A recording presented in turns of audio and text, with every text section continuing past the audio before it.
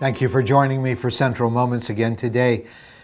Jesus is on his last journey to Jerusalem before he's crucified and died. This journey starts in Luke chapter 9 and ends in Luke 19 on the Palm Sunday experience. Today we're in Luke 17, so he's towards the end of his journey. He's getting closer and closer to the place he's going to be crucified. And we see a moment where everything that his death and resurrection would represent is symbolically illustrated for us. And Luke, later writing this, sees a lot of significance in this moment. And verse 11 of Luke 17 starts it this way. Now, on his way to Jerusalem, Jesus traveled along the border between Samaria and Galilee. And as he was going to a village, 10 men who had leprosy met him, and they stood at a distance and called out in a loud voice, "Jesus, Master, have pity on us." So they'd seen enough of Jesus' ministry. He's right by the dividing line between Galilee in the north and Samaria, and Galileans, more the Jewish population, and even some Gentile population, and the Samaritans, they had bad blood between them. And so these 10 lepers who were exiled from society anyway, they come, and they're probably a mix of Jews and Samaritans. And they say, "Lord, have pity on us." We don't know how many Samaritans and how many Jews, but just listen to how this story unfolds. When he saw them, he said, "Go show yourselves to the priests." And as they went, they were cleansed. So 10 lepers cleansed in a moment. It's a stunning miracle. And although it was considered incurable and impossible to survive leprosy, Jesus does the impossible in their lives. And he does it all at once. And even though there's both Samaritans and Jews in this group, he's right on the border between Samaria and Galilee, there is no cultural qualification here. There's no racial discrimination.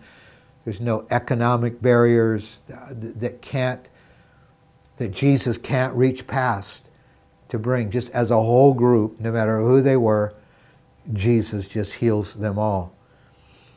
And what follows just underscores how Jesus broke through all of those other cultural and racial barriers. One of them, verse 15, when he saw he was healed, came back praising God in a loud voice. Now, I've preached on this verse many times at Thanksgiving. Only 1 in 10 thought to come back and say thank you. So there's a lesson there. But that's probably not Luke's primary point. It would be in the next verse that Luke says, this one who came back threw himself at Jesus' feet and thanked Jesus, and Luke intentionally adds, and he was a Samaritan. He was the one the Jews disliked. He was, if there was a less qualified than others to deserve a miracle from Jesus, he was in the less qualified group. Luke points out it was the Samaritan who came back and said thank you to Jesus. Jesus asked, well, were not all 10 lepers cleansed? Where then are the other 9? Has no one returned to give praise to God except this foreigner? So that's the point. It's not just that most of us can be ungrateful, which is also true, but that's not the main thing. Jesus says only the foreigner came back and thanked me. Then he said, rise and go. Your faith has made you well. Because yes, there's a place in God's kingdom even for the foreigner. So we need always, as we experience God's grace, to stay grateful for what he's done. But let's never forget, none of us deserve this. None of us earn this. None of us qualify for this. But this is the beauty of God's kingdom. He comes, he bypasses those who religiously would be in the class of the elite. And he comes to the ones who are humble and just need him. And his heart is to reach the foreigner. That's why here at Central Assembly we have what we call our footprint fund. It's our 5th of our core values. We want to leave a God-sized footprint in the world because Jesus has set us on a mission to not only reach America, but to reach nations all over the world.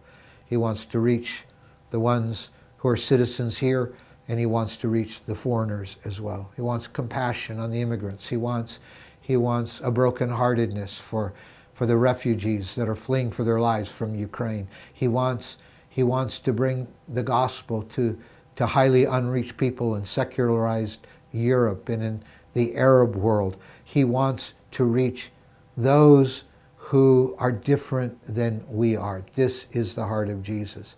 So this moment, on Jesus' way to die for our sins, this moment not only illustrates the importance of thankfulness, but even more, that it would only be the Samaritan that would come back in gratitude. And Jesus would say, oh, so only the foreigner came to thank me. And yet that's what his kingdom is about. Nobody is out of his reach. So Father, I pray in our hearts nobody will be out of the reach of our compassion, in our prayer, and our witness, and our money. My God, I pray as we invest our time, nobody will be out of the reach of our time and our volunteer efforts. My God, we pray that you'll help us to reach everybody. Forgive our prejudices, forgive our preferences. Give us compassion for those who need you. And thank you that you modeled this for us as you made the journey to Jerusalem and to the cross to live this out, to die for all of us. None of us deserve your salvation, but you gave it freely. And may we in turn give it to other people as we share you with our world. In Jesus' name, amen.